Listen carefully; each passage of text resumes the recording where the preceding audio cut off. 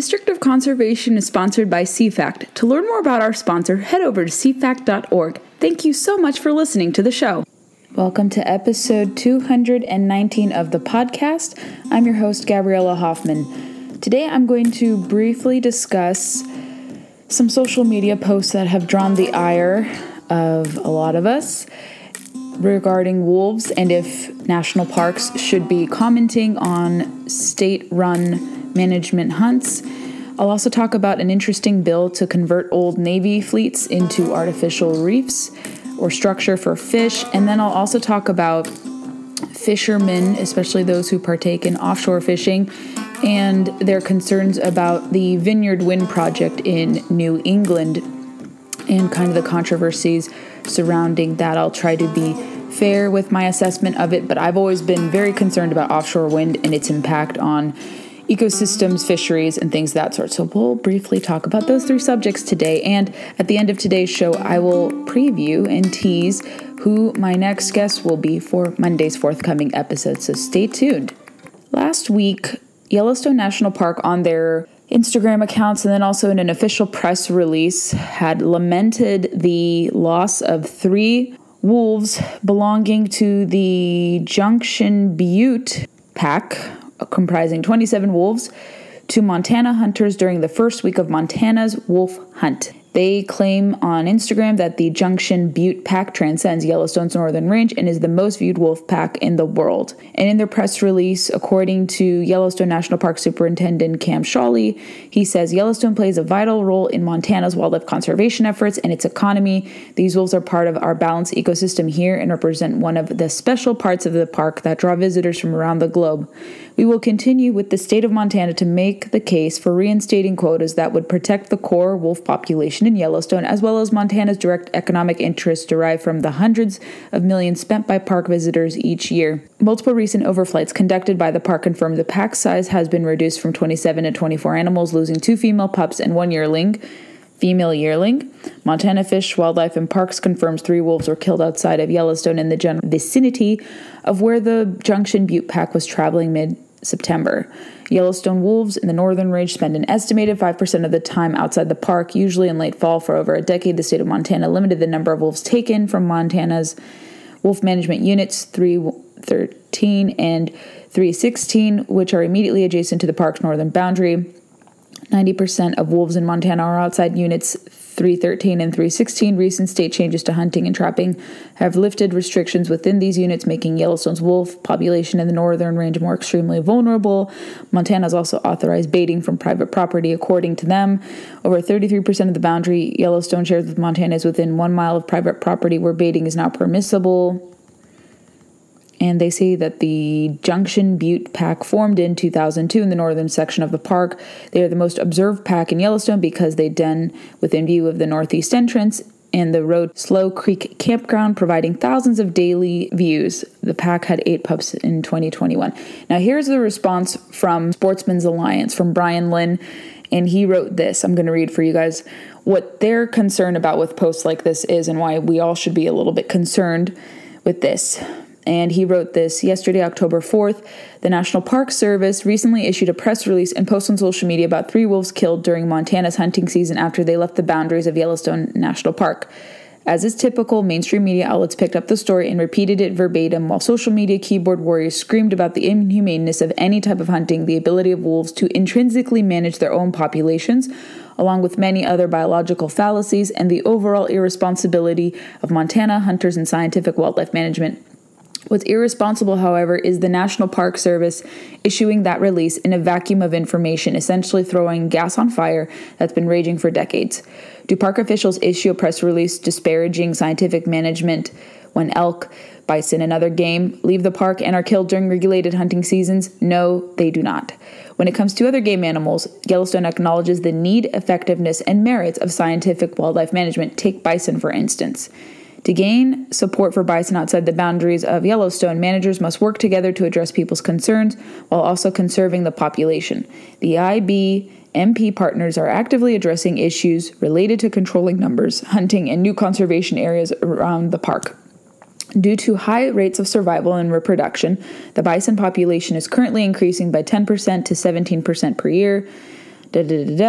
So now Brian says, what makes wolf management any different than that of bison? The answer, nothing. Yellowstone National Park isn't a zoo. It doesn't exist in a vacuum, and neither does the science nor facts supporting wolf management. Wildlife, including wolves, are managed at the population level, not at the individual level. Wildlife management accounts for environmental variables, as well as natural and human-caused mortality, among other factors. Nature is inherently set up to deal with death. That's why animals have litters, multiple eggs, and spawn dozens of fry at once, and why breeding seasons are staggered throughout a wide range. It's all about maximizing survival rates. The human desire to name individual animals or anthropomorphically identify with family units does a grave disservice to wildlife management and the animals themselves.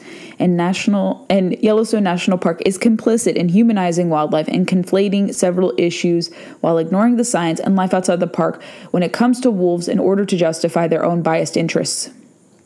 The mere fact that the Junction Butte pack was comprised of 27 wolves suggests an unnatural, easy life within the park. Outside of the park, wolf packs average 6 to 10 animals, with a large pack around 15. It's extremely rare and only under the best circumstances that a pack reaches nearly 30 animals. And Brian sources a piece in the Colorado Sun to dispel the insinuations of mismanagement of wolves coming from Yellowstone officials. And the article, according to Cliff Notes version, has this: Montana has more than 1,100 wolves of the 6,000, I believe, that you need population-wise to delist. Montana's recovery plan calls for 15 breeding pairs and 150 wolves total. Montana's wolf population is easily 10 times those thresholds. Rule of thumb, just to maintain a steady population, 40% of wolves must be removed each year. An average of 240 wolves are killed by hunters or other means annually in the state. Just 6 hunters killed their bag limit of 5 wolves in 2020. Montana's wolf population has continued to grow since the state took over management in 2010. And Brian calls for it's high time Yellowstone National Park stopped politicizing the wildlife management of one species over others. While the park cites vague tens of millions of dollars spent in Montana communities by park goers, these people are there for the Yellowstone experience and are not just wolf watchers. In contrast, Montana sportsmen spend a verifiable more than $53 million on just hunting and fishing licenses. Sportsmen spent almost $42 million in Idaho and almost $33 million in Wyoming, not counting dollars to gateway and rural communities where they stay, gas up, buy groceries and other supplies. That was a good summation. I wanted to give you guys the full context. You could hear both sides. You can make your own assessment, but I think I incline myself more to Brian's view because the Yellowstone National Park has no jurisdiction of the Montana wolf population. So outside of park boundaries, they have no jurisdiction. And this is the mistake that a lot of people make, conflating the greater Yellowstone ecosystem with the Yellowstone National Park. Two very different things. They need to be made distinctly. Those contrasts need to be made distinctly. And I understand what is being reported about the Montana wolf hunt is controversial because some people think that the quota is being far exceeded, and I'm going to wait to see what those numbers are, what harvest numbers and quotas numbers are, until I make an assessment if the hunt went in excess or if it was right on the money, or if the hunt was mischaracterized and misrepresented. Seeing the Biden administration, especially those in charge of National Park Service, weighing in on this, kind of contrasting the science, the best available science, and they've been going back and forth, as I've reported, about whether or not to delist wolves, and the evidence shows that gray wolves are fully recovered. They have reached 6,000 number threshold that is needed to properly delist them and return management to the states. And different states, including Montana, already do manage their wolf populations because of the DPS population being kind of treated as separate from the overall population of gray wolves. And like I said, that was first, I think, approved in 2010 in Montana's case. So be careful what you read. Don't necessarily read everything online. There's a lot of emotional appeals, arguments to be maintained. You have to look to the science, and I'm appreciative of Sportsmen's Alliance assessment of this and their kind of examination into what was wrong with this press release. So don't believe everything about wolves. Let's see how the season proceeds. So remember the distinctions between the greater Yellowstone ecosystem and Yellowstone National Park, and that the park shouldn't be meddling into the affairs of states. especially outside of park boundaries. I will talk briefly about the Reef Act, and I noticed this in today's morning edition of the Fishing Wire, which is a great resource if you're looking for kind of a summation of the latest in fishing news. There's also the Hunting Wire, and there's Outdoor Wire as well. So if you're not able to get information from me or other people who comment on this is a great newsletter that comes out daily, and they take vacation. This comes out daily, and it's provided by the Fishing Tackle Retailer, which is actually a great industry resource if you're curious. So they have a legislation section, and they're talking about Congresswoman Maria Elvira Salazar's Reef Act, which is HR 5306, which is reusing equipment for environmental fortification. And they describe the bill as providing significant benefits for recreational anglers. And Salazar secured the Reef Act as an amendment to H.R. 4350, the NDAA, the National Defense Authorization Act, which the House of Representatives passed on a significant bipartisan vote on September 23rd. Although I am a little skeptical of attaching good legislation to some of this stuff. However, I'll keep that separate from here. But individually, this bill could be very interesting and good, especially for fish habitat. And another bullet point they list is the Reef Act will provide a pathway for retired naval vessels to become artificial reefs, providing habitat for important recreational reef fish species and a boost for local coastal economies. And they say why it matters. Many coastal states have artificial reef programs that sink anything from fabricated concrete balls or pyramids to old ships when they are available to provide habitat for fish-enriched targets for anglers and divers in the area. Congress is proposing to significantly boost these programs with the Reef Act, which will require the Secretary of the Navy to report when a vessel is being retired from the Naval Vessel Register. Providing access to substantial reefing materials in the form of decommissioned U.S. Navy ships will allow many states an opportunity to substantially increase their offshore habitat for reef fish and fishing opportunities for anglers. And they describe that artificial reefs are more than merely fish attractors. When a new hard structure is introduced into the marine environment, it does not take long for a microecosystem to begin developing. This occurs because artificial reefs provide a place for algae and invertebrates such as coral to accumulate and capture nutrients from surrounding waters and begin the process of assimilating biomass through the food chain. In a relatively short amount of time, smaller fish congregate to feed on the algae and invertebrates, and these smaller creatures soon attract larger predators, many of which are important sport fish. There are numerous examples of decommissioned vessels being successfully converted into artificial reefs, benefiting the marine environment and becoming valuable fishing destinations. So if you want to read more of it, you can do that. And Congressional Sportsmen's Foundation recently joined several recreational fishing groups on a letter of support of the Reef Act. I will include that in the show notes for you guys to read. And whether it would be attached through the NDAA or as a standalone bill, I would prefer it would be passed in a standalone bill. I think that's better, and it'll be less riddled with waste and distractions, in my humble opinion. So we will keep track of the Reef Act. All right, you have probably seen me rail against offshore wind, and I try to be, open-minded to different energy sources, and I can when it's encouraged by the private market, and I'm open to that. But as an angler, I'm very off-put by kind of offshore wind turbines, especially if they're put in the path of fish migration patterns, critical fish habitats, and other important means. And I've read about the different complaints from local tourism boards, from recreational fishing interests, from coastal communities, and this could be a fire that is brewing a lot more. I found a link from the Saltwater Guides Association, also from the Fishing Wire this morning, that said that there's no denying that offshore wind development is going to affect East Coast fisheries, ecosystems, and communities. Some of the impacts may be beneficial and some may be detrimental, and in many cases, the impacts won't be fully known until the turbines are already in the water. What we can be sure of, however, is that fishery stakeholders have to be a meaningful part of the conversation throughout the process from project conception through construction and operations.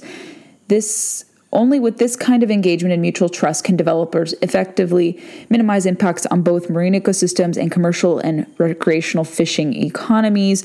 They say that they have joined the Vineyard Wind as a fisheries representative, joining a handful of other stakeholders representing commercial and recreational fisheries interests. All of us will be affected, and while the level of enthusiasm for offshore wind may vary across FRs, the need to be part of the dialogue does not, because, as one FR aptly stated in the meeting, Quote, if you're not at the table, you're on the menu, end quote. They claim on Vineyard Wind that the fisheries representatives represent the interests of fishermen to the project and help make sure the project is getting the information it should have about the fishing industry.